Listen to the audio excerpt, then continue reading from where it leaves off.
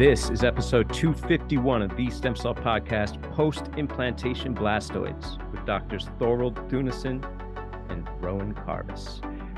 Hey, everybody. It's Dale and Arun back again with the Stem Cell Podcast, where we culture knowledge in stem cell research by talking to some of the brightest minds in the field.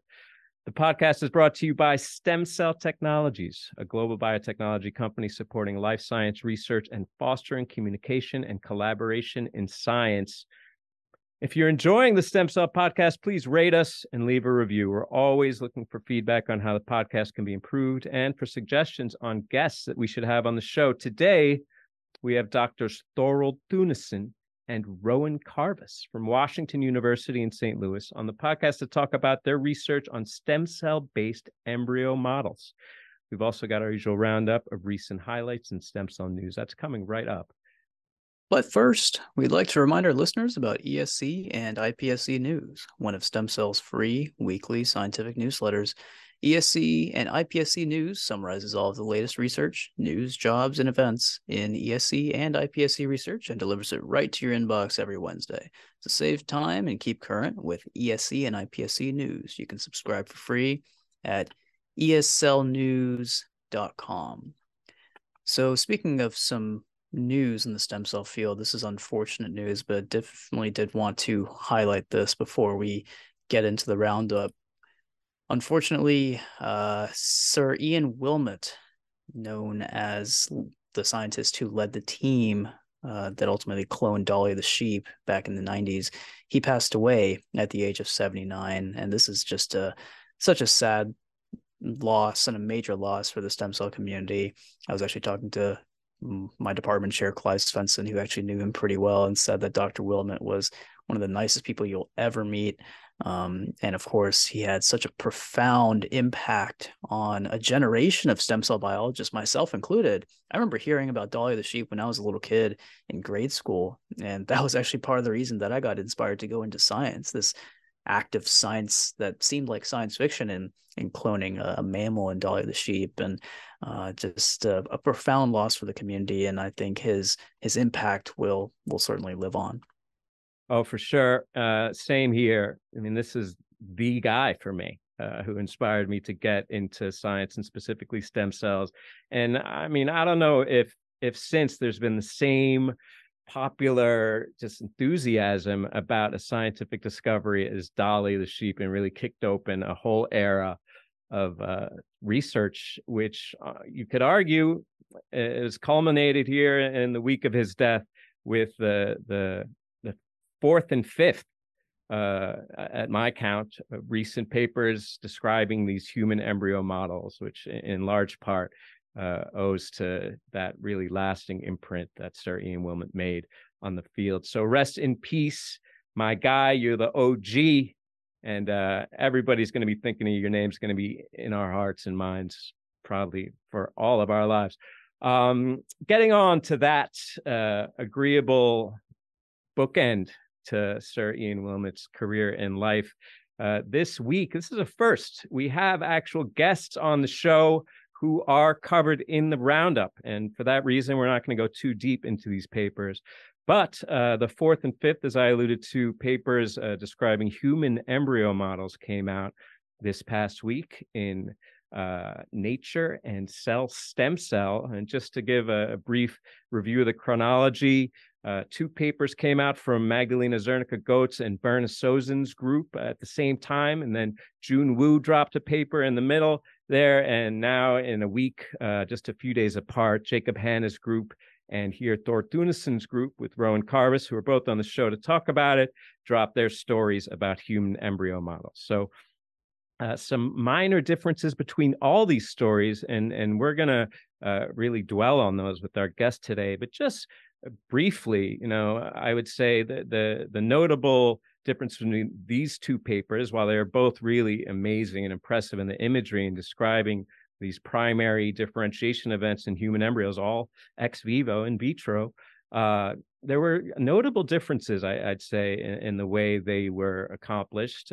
Jacob Hanna's group had induction of primitive endoderm, and also there was assembly of these human embryo models from the constituent cell types at the point of the blastoid or gastroloid, whereas Dr. Theunissen Karvas model built on Jun Wu's blastoid paper a couple of years ago using the same media and actually assembled the blastoid and then performed extended culture of that. Another notable difference is the Hanna paper went to day 14, approximating Carnegie stage 6A in some of the lineages that were specified, whereas the Theunissen paper had a notably longer extended culture to day 21 of ex vivo culture.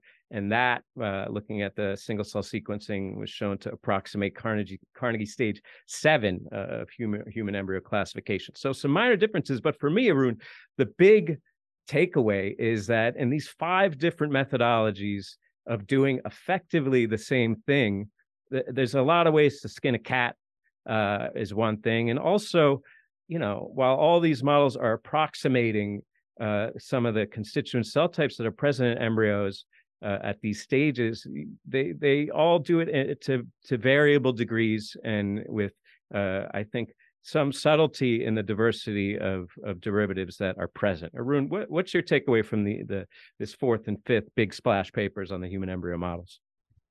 My takeaway is this field is just going nowhere. I'm just kidding. It's going everywhere. And this is the point of emphasis in the stem cell field right now. I mean, these are the hottest technologies in our field, and we're just going to be covering these stories probably every single episode on our show for the next year, I would say. The profile of these papers is extremely high. And speaking of, Dr. Wilmott's work, which really captured the public's imagination, this is the type of stuff that's also capturing the public's eye and the public's attention. It's cool to see my parents and my family pick up and listen to some of the popular news outlets that are talking about this sort of work. I could think a lot of places can probably do a better job in covering this work, honestly. But here we are. This field is just moving so rapidly into the future. One thing I'd like to talk about technologically is, all of these papers, and they are pretty astounding in terms of the technological advances that they're making. All these papers seem to be using human naive embryonic stem cells, right? So that is a critical component in forming all of these early human embryo models. It just tells you the power of this particular cell type. And I think different groups have different culture conditions for these naive embryonic stem cells, but that is the foundation in terms of their driving the self-aggregation processes that ultimately lead to the formation of these incredible developmental hallmarks. Like, I'm just looking at the Hanna paper, which we've known about for some time now, because of course, it was announced at ICCR. The preprint has been around for some time, but this paper from Dr. Hanna's group is incredible. And just the images and the 3-dimensional reconstruction of the embryo model is just tremendous. I mean, they have, examples of epiblast, hypoblast, extraembryonic mesoderm, bilaminar disc formation, amniogenesis, all these hallmark features of early human embryo development. They're starting to achieve it. And it's going to be fun chatting with Dr. Karvas and Dr. Theunissen about their work as well, because 21 days in culture is a big deal. And, we're just right there at the ethical boundary. And these are all things that we have to consider both technologically and ethically, because, like I said, this field is moving just so incredibly fast into the future. Yeah, amazing to think it's been just a few decades since Ian Wilmot made that really seminal imprint, and that was just the beginning of what's led to this. And now we're at the very start of a whole new field here with these embryo models, and I can't wait to see where it leads. We're going to take a little trip down the rabbit hole with Drs. Theunissen and Karvas on that in just a bit. But before that, we're going to do just one roundup story each to make time for that chat. I'm going to start with a story that is, I think, again, kind of one of the progenitors, or at least the technology that originated here, organoids, is what led to this point with the human embryo models, moving into 3D. And it was from among the first, in fact, arguably the first person to introduce the world to organoids, along with Madeline Lancaster, a friend of the show. In this case, I'm talking about Jürgen Noblick, who has a story that was in Nature with Barbara Trutlen as the co-lead. Jürgen Noblick, as you may know, is from the IMBA. Barbara Trutlen is from ETH Zurich in Basel. And this is a story, as you might predict, about neural organoids, all right? And so we're talking about the brain and brain development and neural organoids, which can approximate some of those processes and try and glean some insight into how they work, which is tough, right? Because the brain, at least in my opinion, is the most elusive organ, not even to mention consciousness, which is so meta, it makes my head spin. But here we're talking about the cells, right? And the process of brain formation starts early in embryogenesis, around the time that these human embryo models that we're talking about today get to, although not quite. It starts with neural tube formation and neuroepithelial cells, which generate radial, intermediate, and outer radial glial progenitors. In the dorsal region, the progenitors give rise to excitatory neurons. In the ventral region, they generate interneurons that ultimately migrate into the dorsal region, integrate with those excitatory neurons. And all of this, amongst other cellular processes, happen in this really precise and highly orchestrated manner, which remains really poorly understood, right? Because we don't have access to the human brain while it's developing, for a lot of reasons we're going to talk about and allude to in our conversation with Drs. Theunissen and Karvas, particularly when you talk about neurodevelopmental disorders or psychiatric disorders. It's tough to understand what the etiology is there, because the brain's complex, and these disorders, particularly like autism spectrum disorder, for example, is diagnosed only after birth in most cases. And if you want to try and understand what's going on in those patients, you got to use neuroimaging at best, or post-mortem, which, no one wants to wait for that on a tragic event, right? So it's hard. And the defects that underlie autism spectrum disorder specifically, a lot of evidence, most evidence suggests that they arise during fetal stages, right? So this is where organoids become a really useful tool, right? But organoids are these clumps of cells. It's a challenge with those because while they allow you to approximate neural differentiation, there's a lot of phenotypic variability from organoid to organoid, right? And it takes a lot to make an organoid, so you can't really do it in high throughput. So with that being the case, Drs. Trutlen and Noblick here developed this approach. They love their acronyms in the Noblick lab. I don't think he's ever had a paper that didn't have an acronym ascribed to the technology developed there. In this case, it's CRISPR human organoids single cell RNA sequencing, and he calls that CHOOSE, CHOOSE. We're going to have to get him on the show to explain how the heck that comes about. But I love it because this is, and I get it. You make a technology, you create an acronym for it so that everyone will use it. And it won't be long before everybody is choosing CHOOSE for their approach for genetic screening. And this technology, it's great. High resolution, also high throughput. It's this inducible CRISPR-based genetic disruption that's combined with single-cell transcriptomics to look at loss of function screening in what they're calling mosaic organoids, right? So they throw a bunch of these single guide RNAs. In this case, they looked at 36 high-risk autism spectrum disorder genes. They dumped all these guide RNAs to disrupt them in this kind of mosaic system and examine how each of one of those perturbations affected cell fate determination, right? And they did that by looking on the back end using single-cell seq and single-cell multiomics, right, to look at the single-cell resolution on a cell intrinsic level, which each one of these disruptions is doing to proliferation. And what they found is that dorsal intermediate progenitors and ventral progenitors and upper layer excitatory neurons are the most vulnerable cell types to dysfunction in these 36 high-risk autism spectrum disorder genes. Specifically, they show that if you perturb members of the BAF chromatin remodeling complex, you get enrichment of these ventral telencephalon progenitors, and that if you mutate the specific subunit of that BAF complex, ARID1B, you get a transition to oligodendrocyte and interneuron precursor cells. And then they go on using patient-specific iPS cells in autistic patients, cells derived from those patients, to show that that phenotype is real and corroborated. So another tour de force from Knoblich, in this case in partnership with Trutland, where he does it all in one, they do it all in one swoop here. They introduce the technology and then apply it and really get at some of the etiology potentially of disease. And this is key because, right, understanding how to fix the system, you understand how it goes wrong. And of course, while no one's really talking about mucking around with the cell space specification in situ in a fetal autistic or potentially autistic spectrum disorder brain, this is a first step and understanding which of the cells that are enriched are where the imbalance is. So a really exciting story showcasing technology, I think, that's not completely original, but I think takes this high throughput screening to a new degree of resolution that can then be exerted in all kinds of systems. So yeah, choose, whatever your system is, get into it. Arun, cardiomyocytes, choose. All right, if you say so.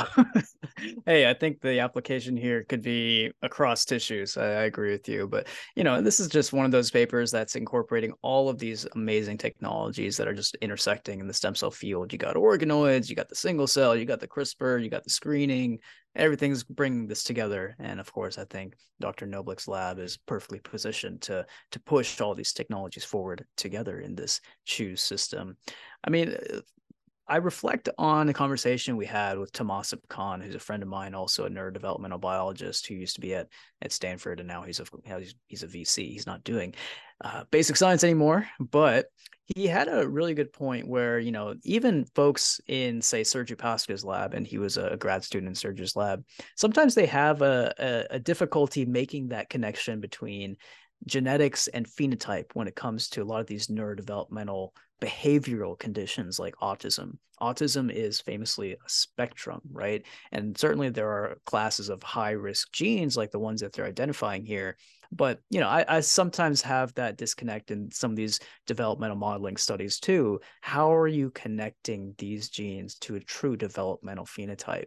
It's not something like, okay, if somebody has this cardiac mutation, they're going to have cardiomyopathy. It's like a 1-to-1 phenotype. With some of these other autism spectrum disorders, it's much more graded in terms of the response. So, but hey, I'm not the only one thinking about it. Tamasip's not the only one thinking about it. I'm sure Dr. Knoblich has been thinking about it forever, but that's just one caveat I wanted to bring up. There are a couple of other limitations. Actually, they specifically touch on this. Their system actually doesn't include a major cell type that's involved in a lot of these neurodevelopmental disorders.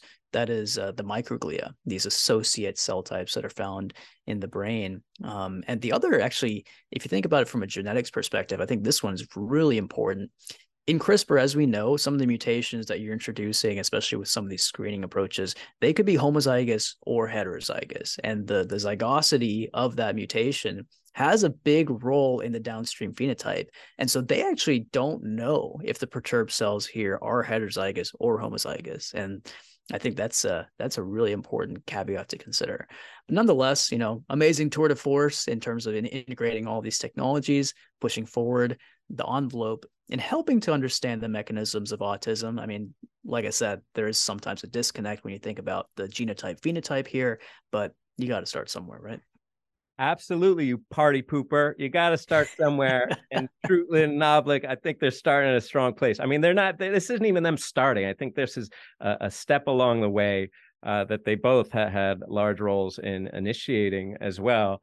But I mean, yes, all those limitations notwithstanding, I think that this is an amazing step forward, even withstanding. And to your point about the genotype phenotype divide, I think that's where I got so excited about this paper, is because ultimately, and I've been the first, I've always been one to say, I don't even want to think about brain science because it's just too meta.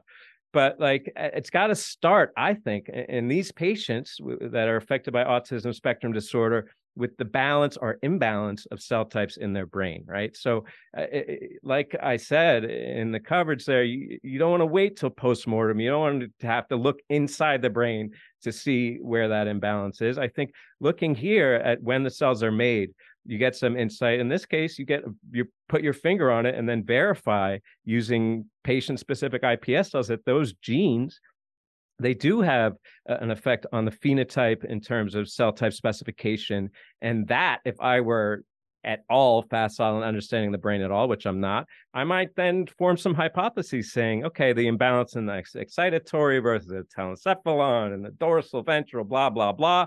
Maybe this is what's underlying the behavioral facets of disease, and it's a reflection of that cellular neuronal imbalance. So I think that this is what's creating that connection. I think it's stories like these that we need to strengthen that thread between the genotype and phenotype. So kudos from me.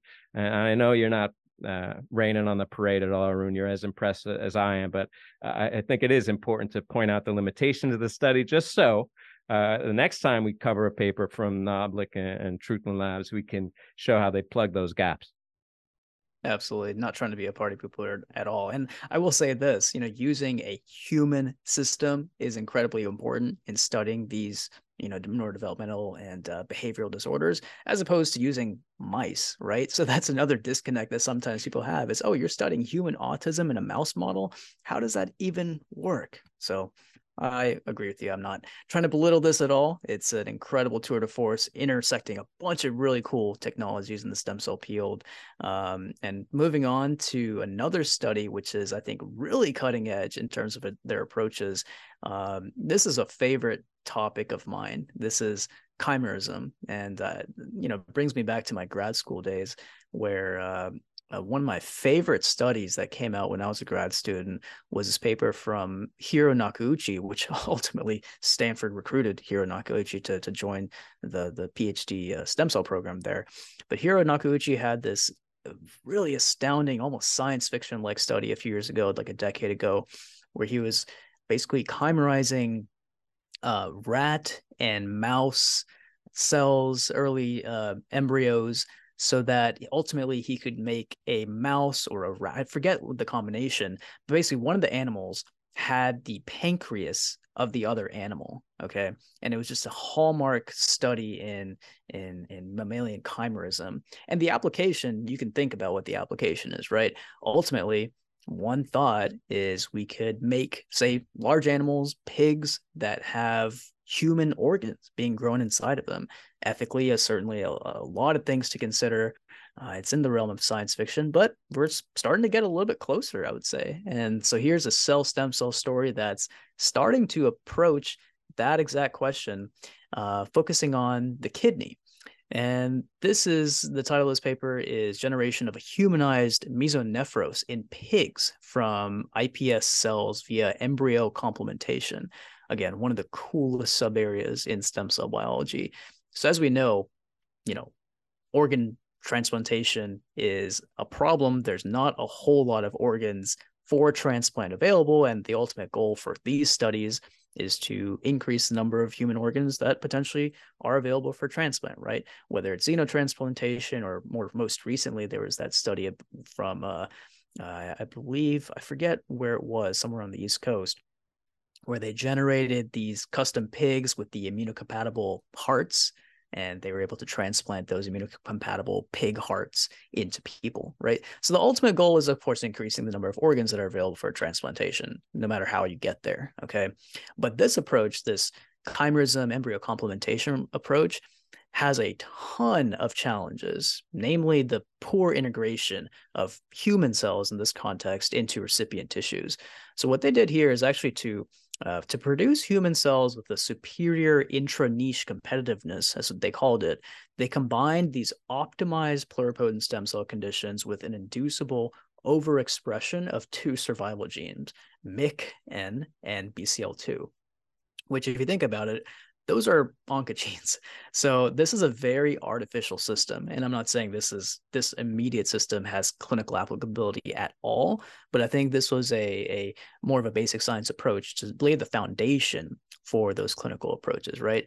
So when they generated these custom human PSCs overexpressing these pro-survival genes, the resulting cells actually had much, much higher viability in the xeno environment of these chimeric blastocysts, and actually ultimately formed these organized human pig chimeric early stage kidney structures, mesonephros structures up to embryonic day 28 inside these nephric defective pig embryos. Okay, so that's another important part of the study. It's for the complementation in the pig embryos. They knocked out genes that are normally important for the development of kidney. They complemented those with these human PSCs that are overexpressing these survival genes. So that's how they made these early pig embryos that are basically defective in the pig kidney development that are complemented with the human kidneys. Again, this is super, super early stage,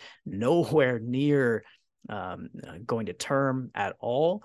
And the other thing to emphasize here, and again, this was a huge limitation of the Nakauchi paper back 10 years ago too, the efficiency of this process is ridiculously low, like ridiculously low. There's a table here in figure 2, which is outlining the efficiency of the process. So total transferred embryos, 1,820, so close to 2,000 embryos transferred, and total embryos that actually had some aspect of chimerism, under five embryos.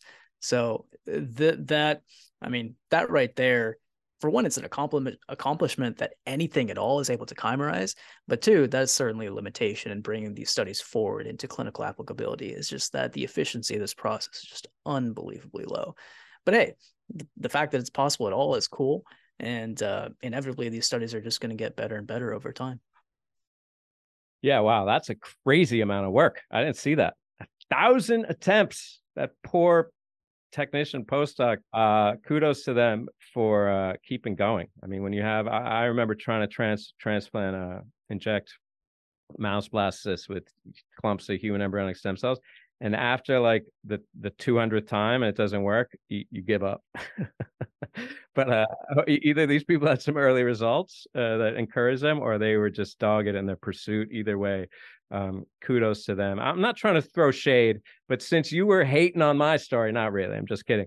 But just a point of like maybe limitations here, I would ask, because this has always dogged me about these interspecies chimera type for organ transplant. And to your point about you were talking about the gal deficient pigs, where you take the kidneys or the heart and transplant them into these, in one case the guy was still kicking around, but they've done at NYU here, they've done a bunch of transplants of kidneys into brain dead recipients just to see if they'll function, and they do, and they pass urine and everything.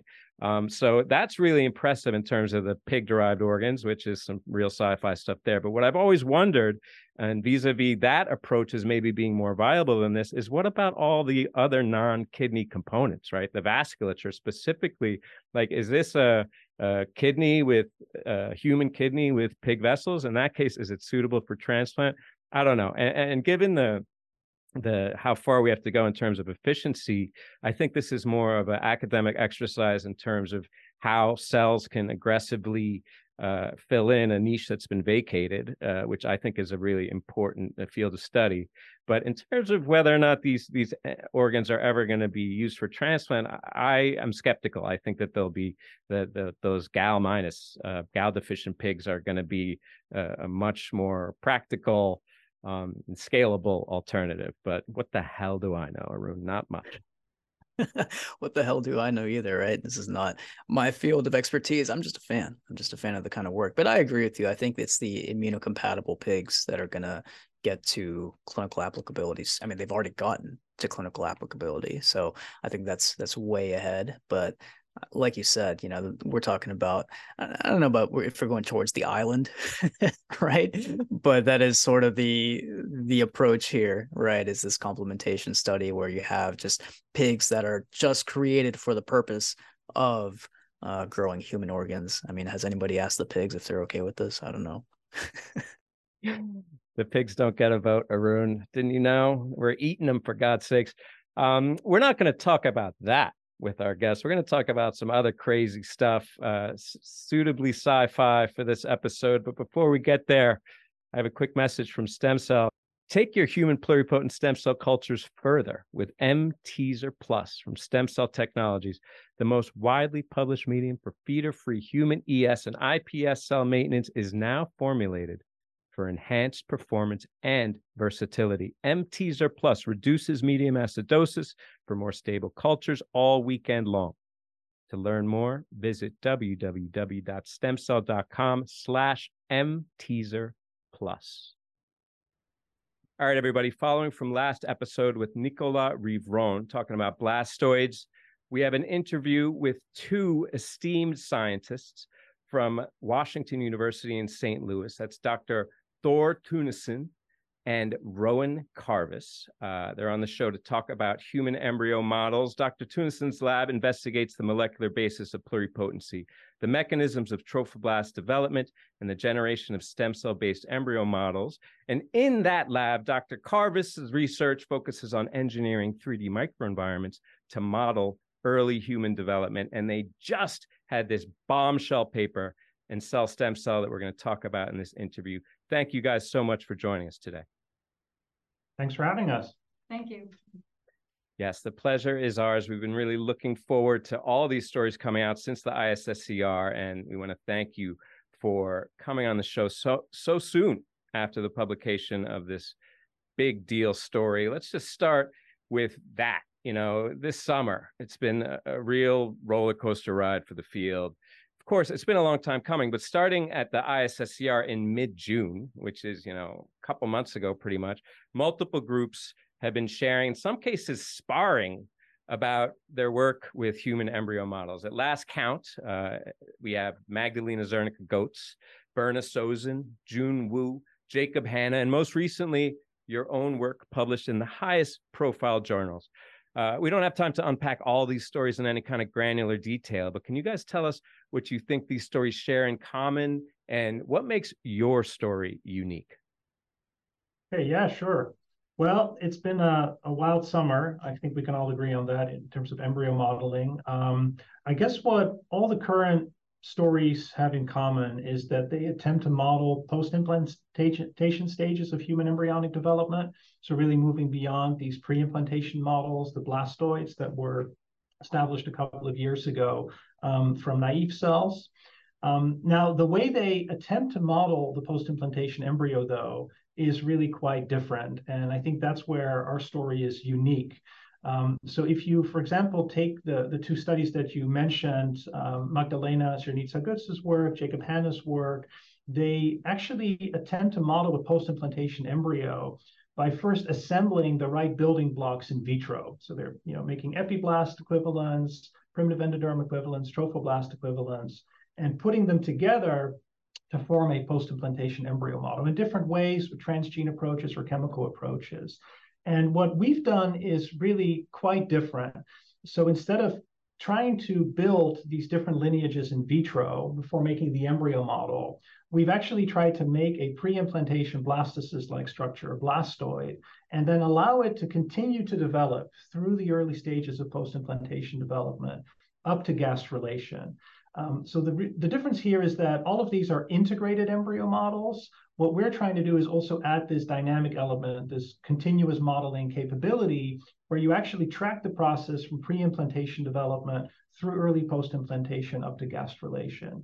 So I think in that sense, they're really quite distinct approaches, each with their pros and cons that we can get into, but they're fundamentally different in terms of the continuity versus kind of the snapshot nature of some of these other models. Yeah, I mean, structurally, these embryo models that your group and the other groups are presenting are very impressive. I mean, I'm not even in this immediate field, but I can appreciate just how complex these things are becoming. I mean, some of them are exhibiting developmental hallmarks such as bilaminar discs, proamniotic cavities, and I mean, the blastoids that you present didn't show full primitive streak formation, although you started to see some markers such as TBXT, for example, in the 21-day extended culture. And I think that was really a major highlight of your study. So, I mean, this 21-day culture is amongst the longest that we've seen these in vitro models grown, and so tell us more about the rationale for that extended culture. And since it's such a long culture, there are certainly some ethical considerations to take into account as well. So could you talk a little bit about that? Yeah, lots to unpack there. Maybe I'll get started with that. So initially, we were interested in asking, can we take the pre-implantation blastoid, which more or less resembles a day 7, day 8 human embryo, through early post-implantation development? That was really the first objective. So can we get to bilaminar disc formation? Can we get epiblast luminogenesis? Can we see trophoblast expansion, differentiation? All of that was really not known before. And so we applied a kind of technical, we think a technical innovation in using a 3D culture system. Rowan can tell you more about the details, as opposed to a 2D flat culture system, which was used in previous blastoid studies. And we found that our blastoids could actually attach quite efficiently to these optimized 3D matrices and begin to initiate these early stages of post-implantation development. And if you look at the immunostaining, the single cell data, it looks like we capture most, if not all, probably not all, but most features of that early post-implantation kind of day 14 embryo, if we grow them up to day 14 on the optimized 3D matrix. But we noticed that there were things missing. So in particular, we found that the primitive endoderm proportion component of the blastoids was not developing as efficiently. Likewise for amnion, another key extraembryonic layer. And as you mentioned, Arun, the primitive streak maybe started to grow. We saw some signatures in the transcriptome data, but there wasn't like a recognizable primitive streak structure yet if you do immunostaining. So then we asked, can we actually take that early post-implantation blastoid model forward if we extend the in vitro culture period? And so we let them go up to day 18 and then even up to day 21, which was the limit of our institutional approval. And we can get into how we kind of established that boundary of 21 days institutionally, but that's the very limit of what we're allowed to do here at WashU. And remarkably, we found that if you let the blastoids grow until day 21, they do catch up. Okay, so we start to see very nice primitive streak induction, both by immunostaining, this localized brachyury, and a clear primitive streak signature in terms of the single cell transcriptome data. And more so, not only do we see primitive streak emerging, we also see signs of embryonic germ layer induction. And that's where things get really interesting, because at that point, you're not only entering gastrulation, you're actually undergoing early germ layer induction. Now, I do need to qualify that because we see endoderm and we see mesoderm, definitive endoderm and mesoderm. We don't see any signs of neural induction in this system, even by day 21. Now, you can argue, why is that happening? So the best kind of comparison for us is the Tizer data set, right? This Carnegie stage 7 human embryo that was analyzed by a group in the UK. And they analyzed the day 16 to day 19 human gastrulating embryo. And likewise, they saw mesoderm, endoderm, but no neural induction. Okay, so we think for whatever reason, it's still a little bit unclear if that one gastrulating embryo is fully representative of human development at that stage, but it looks like mesendoderm may form before neural induction. And we see that same thing happening in our post-implantation blastoids. It's convenient, though, from an ethical standpoint, because an explicit argument we made to our escrow committee is that we want to capture a stage of development before neural induction really kicks in. And before also you get cardiomyocyte differentiation. We don't see that either. And we think we've kind of captured that snapshot in time at the very extreme end of the blastoid protocol. Sorry, there was a lot there. Yeah, that was a very fluent explanation. Rowan, jump in if you want. Sure. So I guess I'd like to just add, my perspective sort of growing them along the way was that, at first we were sticking to the 14-day limit, due to ethical considerations and understanding the limits of natural human blastocyst growth. so as I was growing them for 14 days, I was just noticing that they were at 14 days just starting to become interesting. They were forming these really beautiful little cords of primary villi, moving out of the blastoid center as they were implanting into my gels. And so I really encouraged Thor, and we encouraged each other to sort of extend the time limit, because, you know, my background is in reproductive biology and in the placenta in particular. And I just know from all of the historical literature, all the way back from, you know, 1950s, when they were sectioning, you know, human primary human embryos that they could acquire at that time from the uterus, you know, from these hysterectomy samples that they were able to acquire at that time. You know, the very early development of the placenta, I would argue, maybe this is a very controversial take on this show, but I think the placenta is doing a few more interesting things, to be honest, than the epiblast at that time period. So I was really interested in studying early villus development, particularly these primary villi that were emerging, and also the secondary villi, which is the next step in placental villus development. And so that's why we really, for me personally, and also for Thor as well, that we wanted to extend the time constraints a little bit more. And so I'm really excited to explore those lineages further. If I could just add a thought to this, and that's actually important to contextualize how we started working on this blastoid model. So what really inspired this from our lab's perspective was the finding that the naive stem cells that we use in the lab, that we actually developed when I was a postdoc in Rudolf Jaenisch's lab, I started deriving these cells.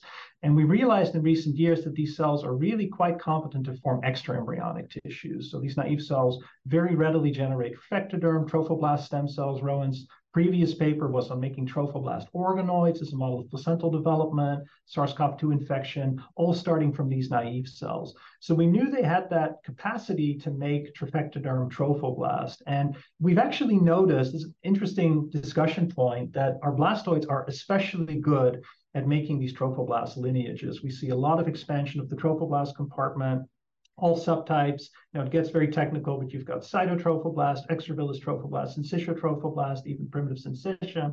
It's all there. And if anything, maybe some of the embryonic structures are slightly delayed compared to the, you know, kind of corresponding human embryos, if you look at the Carnegie stages. And, you know, this probably reflects trying to find the ideal culture medium to allow all these lineages to grow. But absolutely what Rowan just mentioned, the ability to now model placental development in an integrated embryo model is, we think, you know, maybe the most exciting aspect of this. Because some of the other works you mentioned, Dalen, at the outset, these recent papers are really good at making epiblast and hypoblast compartments that interact with each other, that signal to each other. It's beautiful work, but you want to have the placenta there to see how the placenta feeds back to these embryonic structures. Oh, 100%. And as a, you know, someone who specializes in reproductive biology, as one facet of my research program, I appreciate more than anything that now we're able to crack open that black box, as I've been saying over and over the past couple months with these human embryo models, that we're getting to see that. And to your point earlier there, Thor, I think it's amazing that at this point in our understanding of human embryology, we're just kind of parsing out whether or not neural lineages are established at 19 or 21. Like, how do we not know that yet? And the fact that now that we can ask those questions with this embryo model, with these embryo models, I think really underscores their potential, particularly with the extraembryonic. But to that point, as you said, there's going to take some optimization to allow all these lineages to coexist and to form a coherent whole, so to speak, although that's not the end game for you guys or anybody really at this point, is making humans Brave New World style in a vat somewhere. But, you know, just speaking to the possibilities, we just had Nicolas Rivron on the last episode of the podcast, as I mentioned in the open. And of course, he deserves a ton of, if not all, the credit for elevating this field of stem cell research and developmental biology. And we asked him about the outer limits of the platform. You know, you're working with human cells. As I said, the idea of carrying those embryos to later stages of fetal development is a non-starter.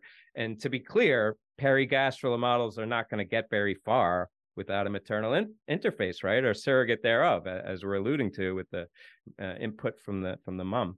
But it remains to be seen whether mouse blastoids that are implanted into foster mice uteri can form live-born pups, right?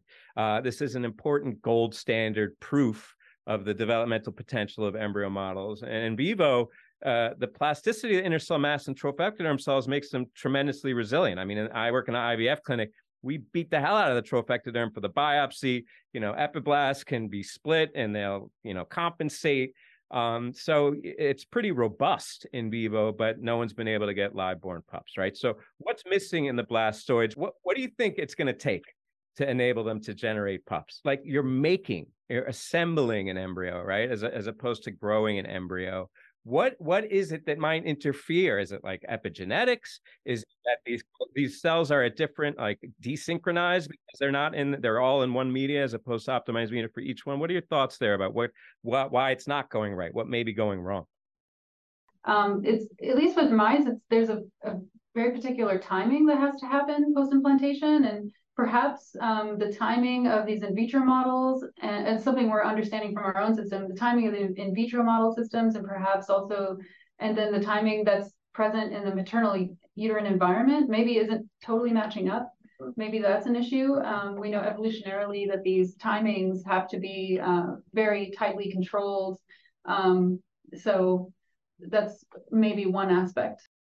I can't speak directly to the mouse either. I would potentially, suggest that the building blocks used to make the blastoids, right, the TS cells, ES cells, perhaps there needs to be more optimization to really get the right TS cells that you get a proper pre-implantation trophectoderm. I think there's still a lot of debate about the ideal conditions. Nicolas has been working on that. To form mouse TSCs that truly resemble the pre-implantation trophectoderm. I can tell you, looking at our model on the human side, what's missing at the moment, right? So we see that the amnion is delayed and the yolk sac is delayed in these early post-implantation stages. And we know that our naive stem cells that we use as the basic building block to make the blastoid are very efficient at making trophectoderm and trophoblast. Now, work from Austin Smith and Peter Rowan has shown that there's this transition in competence from trophectoderm to amnion as the naive stem cells undergo a so-called formative transition, where they acquire first a formative and then a prime state. And that correlates with this gain in amnion potential. And so the potential explanation for what we're seeing is that because we use these very pristine naive cells, they're great at making trophectoderm, trophoblast lineages, but somewhat impaired in their ability to generate amnion. And you need to modulate that with other chemicals that we still need to kind of play around with. The yolk sac, that's actually a common issue between mouse and human blastoid protocols. It looks like primitive endoderm does not develop as efficiently as you'd expect from a human embryo. And there are different, theories out there how one might mitigate that. Again, we may need to add different cues to get the primitive endoderm to develop more quickly. One might also consider some kind of hybrid approach where you do mix in some primitive endoderm progenitors, a little bit more like these modular embryo model papers that are now coming out. So I think there need to be specific fixes to those extraembryonic tissues, amnion and yolk sac, which are key signaling centers for gastrulation. So again, we do see some development of these tissues within our human embryo model post-implantation, but there is a delay. Now, I'll add another point because you raised this question of epigenetics, Dalen. Again, the starting cells we use are naive stem cells cultured in media that lose parent-specific imprinting. Okay, this is well established in the field. It's something I realized, into my postdoc a few years after we had derived these cells, and other groups reported this as well, that there's so much demethylation in these naive stem cells that they lose this parent-specific epigenetic memory.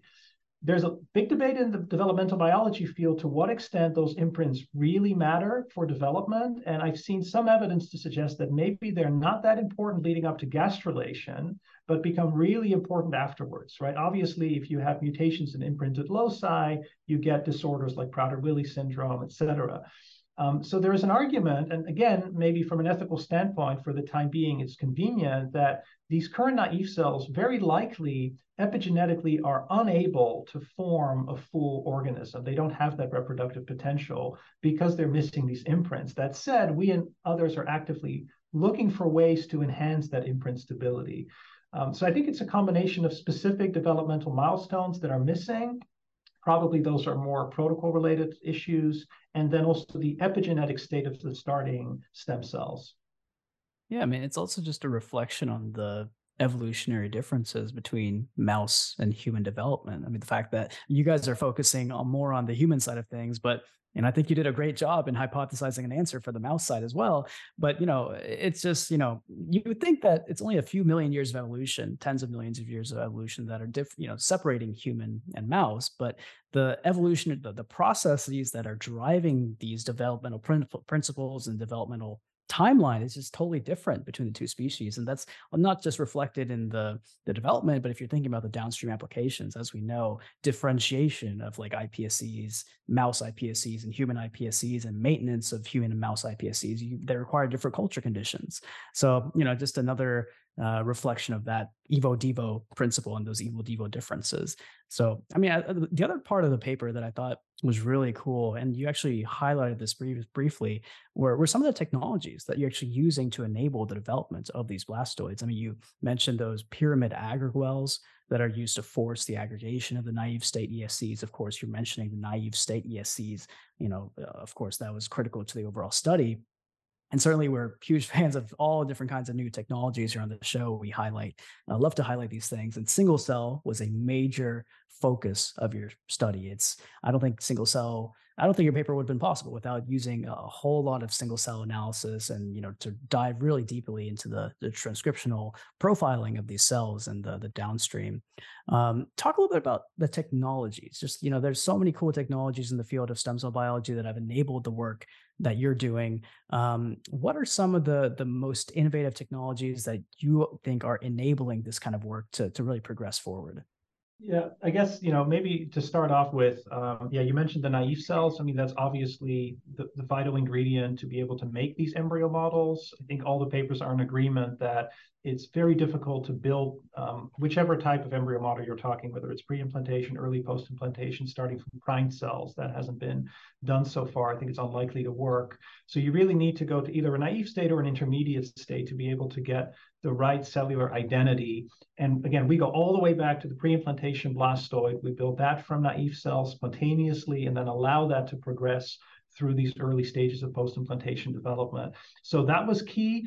You mentioned the need for single cell sequencing. Absolutely, right? I mean, we wouldn't be where we are now without the ability to compare these in vitro structures to human embryos. And so we need to do a big shout out to our collaborator, Sabine Diepman, who's a computational biologist who ran really most of these analyses, as well as, of course, the labs that actually generated the reference data sets, right? I mean, shout out to them. But, talking about this Tizer data set, there's this Shang study from China a few years ago that grew human embryos actually also in a 3D embedded culture method up to day 14. And all of those provide great references for us to be able to benchmark our embryo models as well as those from other labs. And then, maybe you want to comment on the 3D culture aspect, which was the other technical innovation.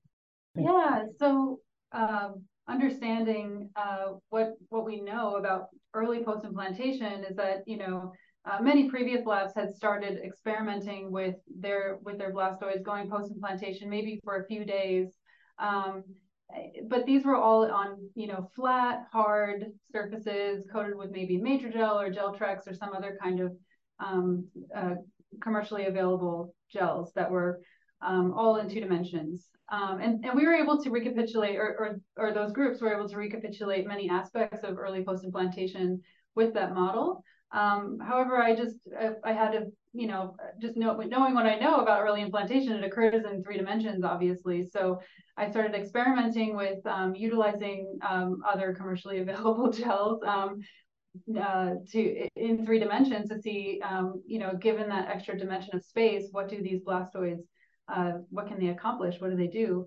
post-implantation? And I was able to see far more robust and interesting structures being formed post-implantation. I was talking about how interesting the placental lineages ended up becoming, but also the embryonic structures, the epiblast formed these 3-dimensional amniotic cavities and epiblast morphologies far more robustly in 3 dimensions. As well as the rapid expansion and segregation of primitive endoderm regions as well. And so I guess the other kind of innovative aspect of it was not just utilizing three dimensions in these gels.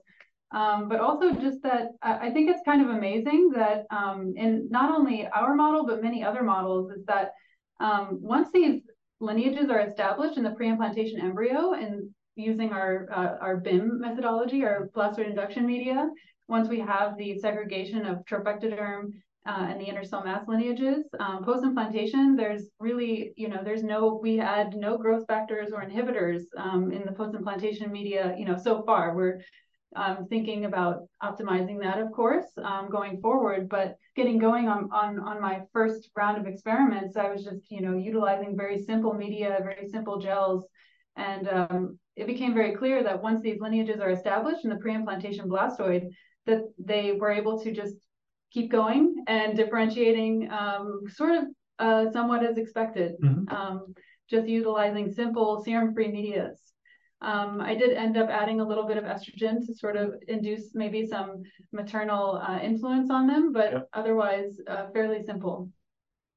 Yeah, and I guess that, what we've learned over the last decade leading up to these embryo models is that's the key, right? You've got to unleash the cells. They've got this intrinsic capacity, and if you set them on the right path, vis-a-vis organoids, with the intestinal organoids being the prime example, is that they'll form the kind of the metaform, right? So yeah, a lot of optimization to be done for sure, but the intrinsic potential of the cell is, I think, really at the center of everything, and really illustrated well here with these embryo models. But Rowan, back to you. It was lovely meeting you for the first time at this year's ISSCR. I didn't realize then that we'd already highlighted your work at the previous year's ISSCR in San Francisco, and your name has been ringing out in like every other episode over the last few months. So you're already a star and are surely fielding a lot of exciting opportunities to start your own lab. I'm guessing that lab will integrate your amazing productivity and passion for trophoblast biology and human embryo models. But could you elaborate a bit on your vision, not just for the next steps in your lab, but and for the field, but also big picture? What's the end game here? You talked about modeling the maternal interface. That's your focus. I'm sure there's a lot of applications here, but could you give us some of the big picture applications, starting with you, Rowan? Where do you think this is going to lead us, either translationally or just in terms of basic understanding of human embryo development? Right. I think that there are a lot of applications, both just basic science and hopefully someday translationally. Obviously, one of the biggest human benefits that we can get out of our blastoid model is the ability to understand more about these major bottlenecks that happen in human reproduction, where we see embryonic failures happening either at the formation of the blastocyst stage or the early implantation and attachment stage, or even downstream of that, where we see maybe issues either with the differentiation of the embryonic lineages in gastrulation or in the development of the placenta very early on. So this model will hopefully be able to help us understand those three major bottlenecks that may be occurring in early in human development and human reproduction. And I hope to be able to utilize this model to understand a little bit more about that and utilize it translationally, maybe going forward. So I guess as far as my vision for my own work, obviously I still have a huge passion for the human placenta and studying the early development of that in my own lab. I hope to be able to utilize both the organoids and the blastoids going forward to study that process. As I was saying before, one of my biggest passions right now is trying to understand early human villus development. We really don't know as a field in the placental field, and I kind of hope to sort of start to study the human placenta more sort of like a developmental biologist would. And so I'd like to sort of study the development of these villi. There really isn't a whole lot known about it. There's just observational techniques that we've been able to utilize with imaging and whatnot of the human placenta. But obviously, this being, actually the other thing I should mention too is that the human placenta is quite unique compared to other animals. It's a lot different than mouse. and even a little bit more different than say chimps. There's many pregnancy diseases that are uniquely human, such as preeclampsia. I mean, even chimps don't get preeclampsia. And it's due to this the human placenta having an extremely invasive placental. Basically, the placenta is quite invasive, and so if it's unable to invade enough, then we get diseases of pregnancy, or we get reduction of growth of the fetus and the placenta as a whole, and all of these horrible downstream effects in humans. And so, I guess that's my North Star as I go towards my own lab, is I want to try to get at those big questions related to studying preeclampsia and human pregnancy diseases with my models. And I think that may begin with studying the underlying process of human villus development. And I want to do that both with the organoids and with blastoids. Yeah, I mean, I just love talking about this stuff. Like, this is not my area of expertise at all, but I've said it before and I'll say it again. If I was a trainee, and as a trainee, I would love to join your lab, of course. I would love to work on this area of study, because this is the hottest area of study in stem cell biology right now.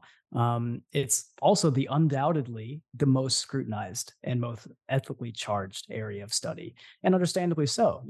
It generates a lot of attention from the general public and mainstream media. After this paper came out, I'm sure you received a lot of interview requests from science and non-science news outlets. And as scientists who are actively working in this area of in vitro human modeling, how do you ensure that your work is properly conveyed to the general public, who undoubtedly have misconceptions about this area of study? I mean, we're science communicators, Dalen and I, and this is really important to us. So how do you take an active role in communicating your groundbreaking science to the general public, or do you just let the work speak for itself?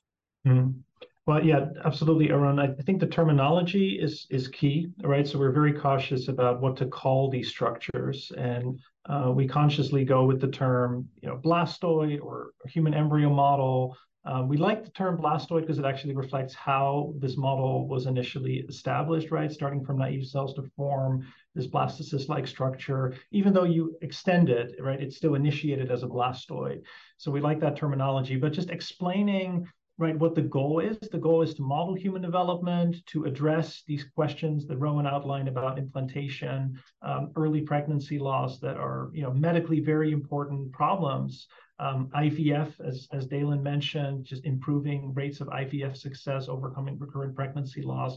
We still have, despite all this work, a lack of appropriate models to really begin to understand what's causing implantation failure, and also how to improve the rates of blastocyst culture with different culture techniques. So I think explaining why you're doing it is key, right? This is not about making an entire embryo. It's about creating a model that we can then use to study how human development works, what goes wrong in these pregnancy complications. We added an ethics statement to our paper. So interestingly, when this paper was reviewed, the editor also sent it to an ethics reviewer. So that was not a scientist, or it was really more of an ethicist.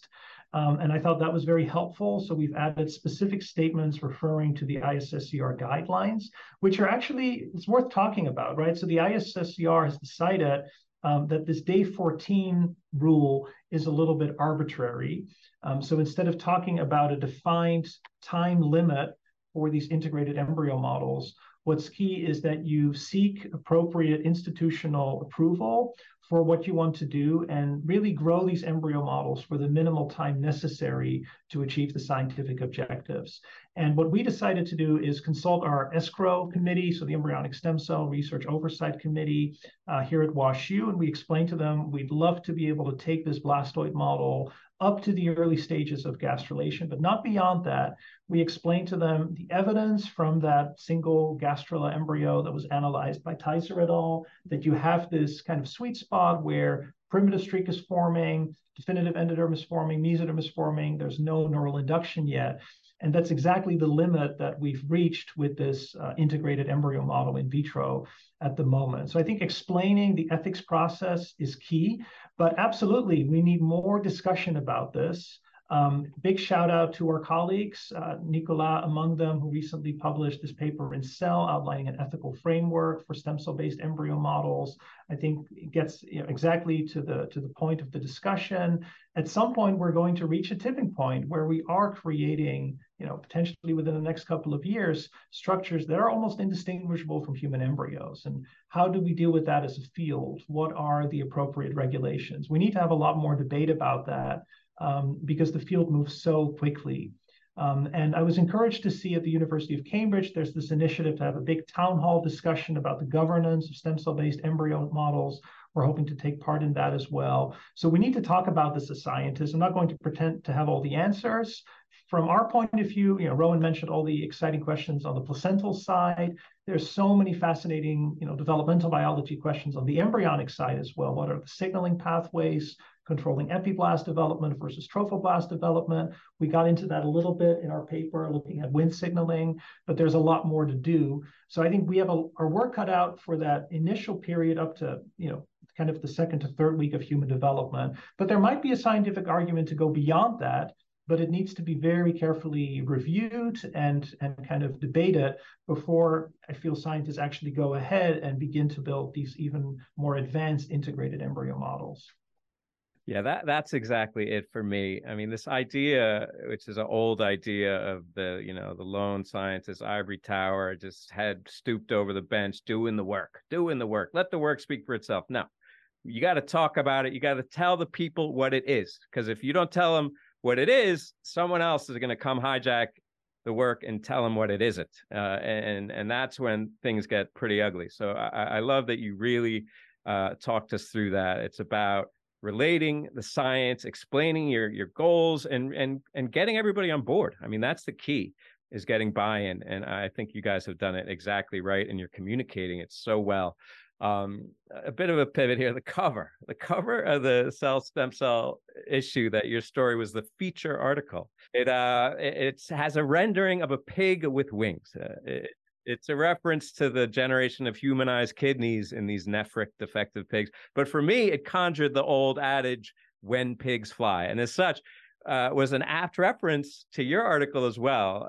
A lot of, I would say maybe even most developmental biologists a quarter century ago would have bet on pigs flying before skin cells would be reprogrammed to pluripotency, much less ex vivo models of human and embryo development being constructed. So your work builds on decades of critical advances that no one saw coming, or would have said were impossible even. But there was a lot of major challenges to your own work, right? Of course. If you could share with us, both of you, what Rowan, starting with you, what was the toughest obstacle, be it technical or otherwise, that you had to overcome to this point? Was there like a bottleneck where you were just grinding and then were able to break through? I would say, I mean, I think the worst, or the biggest bottleneck that we had to overcome, I think, was just, we were already independently on our own working out the culture conditions to generate our own blastoid models from Thor's naive cells, right? And I think really systematically checking so many different inhibitors, growth factors, media compositions, that was, I would say, the biggest bottleneck to the project, was generating the most analogous blastoid models that we could at the very beginning. I have to say that then after that, testing various medias and the extracellular matrix environment, that was, I think, due to the fact that we just don't have too many options, too many things to really test on that front, and it ended up, what I had ended up working, that was relatively simpler, although still not simple at the same time, to test all of those things.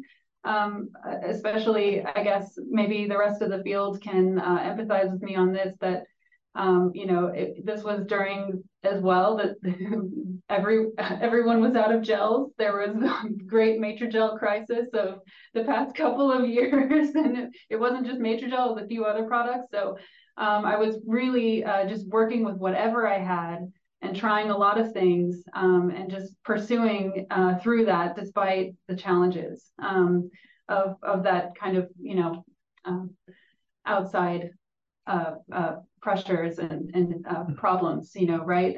But now that we have better supply chains of all of these things, it's become much simpler to work with it. And I hope that others will be able to take this model on and be able to adopt it for their own studies as well. So yeah, that was, I would say, the original blastoid, generating the blastoids, that was the biggest bottleneck. And then beyond that, there were a few issues beyond that, but it wasn't too different, Yeah, I would second that. And maybe just to add to that, so on the gels, we're actually quite interested in replacing these commercial gels with a synthetic hydrogel. And we already have collaborators in place that we're working with, because we have noticed batch variability.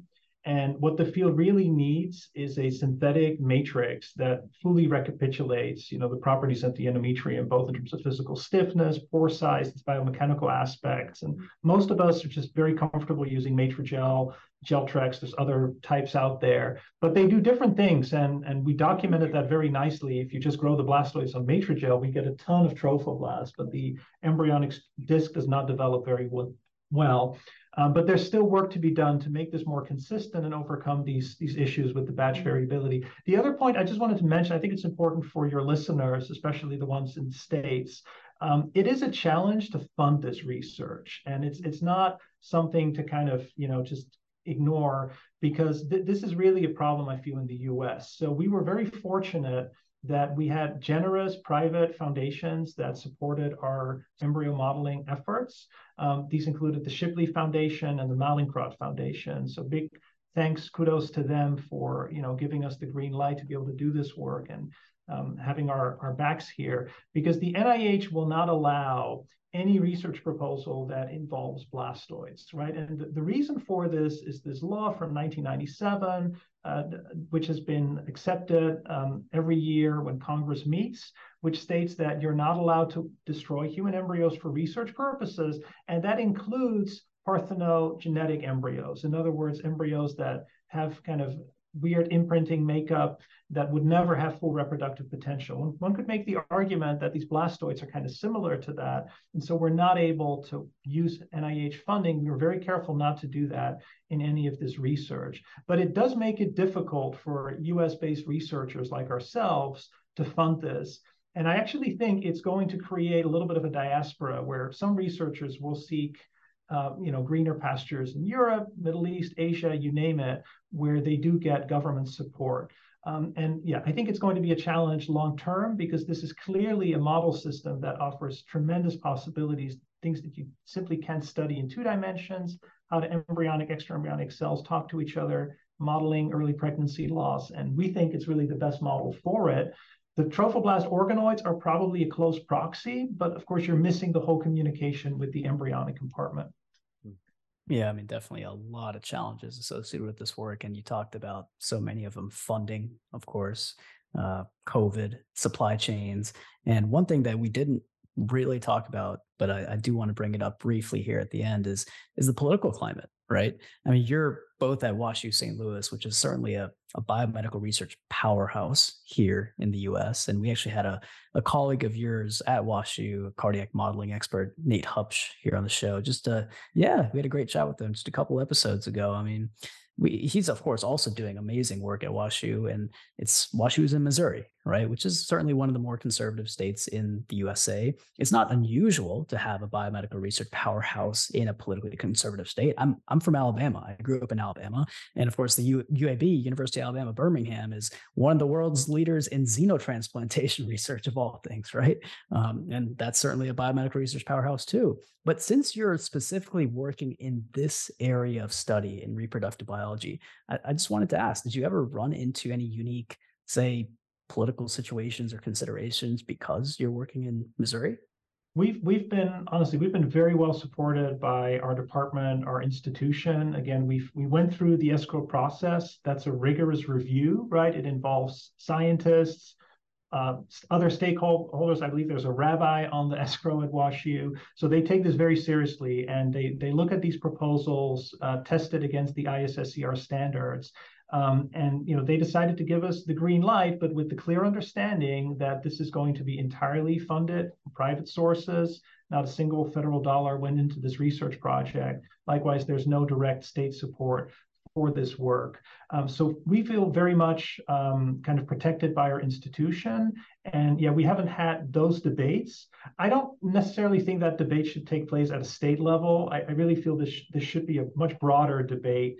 I'm not even sure it should be held at the level of the US government necessarily, but I think certainly as a scientific community, we need to agree on the right standards, the right ethical considerations, and then bring that to maybe politicians down the line. But we kind of need to have some consensus as a scientific community, what it is we want to achieve with these embryo models, how far we want to go. And again, I would give a shout out to that recent ethical framework that was just published in Cell, which hits on all the right points. But absolutely, we do need to have a broader debate about the future of these embryo models, because they're coming quickly and they're only getting more complex.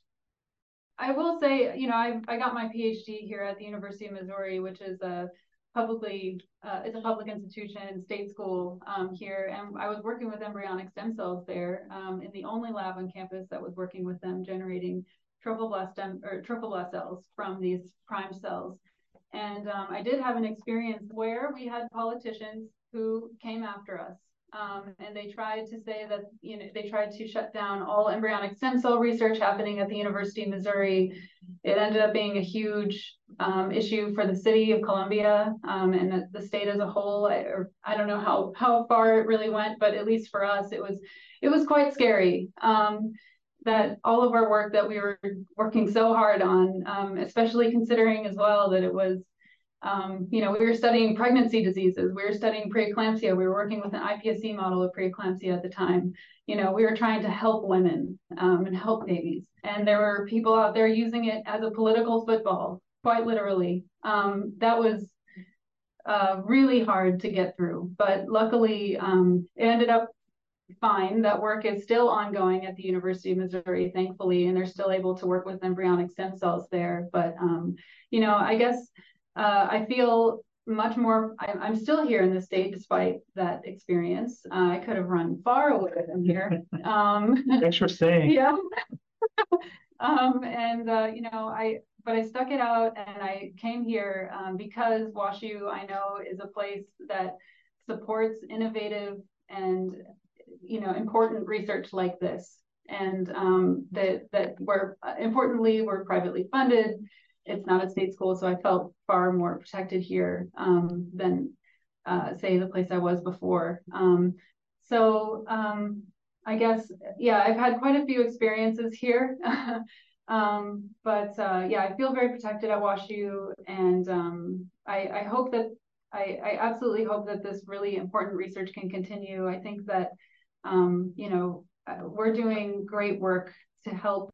Like I said, I hope in the future that this will become more translational in the future. That we will actually make that someday we're going to make progress on helping women and babies and couples conceive and have healthy children. That's obviously our goal here. Yeah, that's the dream, and that's the soon-to-be reality, it seems, with as fast as things are moving. And as I said before, sometimes politicians or other inflammatory, figures will hijack the work. And it's for you guys to come out here and share with our listeners in the world not only what you're doing, but why. It's clear to me that Missouri had a lot to lose. Thank God able to shut down the IPS program, because then where would you have been, Rowan? Where would this work have been? It may have never come to be. So, as we, IPS cells were developed in the past to address some of those polarizing political arguments around the destruction of embryo. Here now we've moved on to creating models of embryo so that we don't have to use actual, bona fide discarded human embryos. I think that's progress. But there's plenty of people out there that would, skew it to add some I don't know what kind of element for whatever their purpose is. And I just want to thank you guys, not only for doing this great work in a very competitive field, but also being so transparent about the process and sharing with us your adventure, so to speak. Thank you so much for being on the show. Rowan, as soon as you start your lab, you come back on as the PI. Can't wait to talk to you. And Thor, you know, you've been such an amazing mentor. I want to highlight that, is that Rowan, postdoc at the ISSCR, the last 2 ISSCR meetings, Rowan has given a big talk, and that can only add fuel to her fire. And that's what, again, has led her to this point. So kudos to you. Kudos to Wash U. I mean, let's congratulate everybody who contributed to this amazing story. And again, thank you guys for coming on the show. Thanks for having us, Dalen. Everyone, really appreciate it. Thank you. All right, you guys. I mean, it's a trip. We're at it. We're living in an era of human embryo modeling, and it's not going to stop. But that brings us to the end of this discussion. Don't forget to subscribe to our newsletter at www.stemcellpodcast.com to get the show notes, including an episode summary and links to all the interview and roundup papers. You can also reach out to us on Twitter at StemCellPodcast or by email at info@stemcellpodcast.com with feedback or to suggest guests. You know, I'm thinking before the week is up, there'll be another 2 or 3 human embryo model papers coming out. So in a couple of weeks, we'll have more on that. But until then, thank you so much for listening.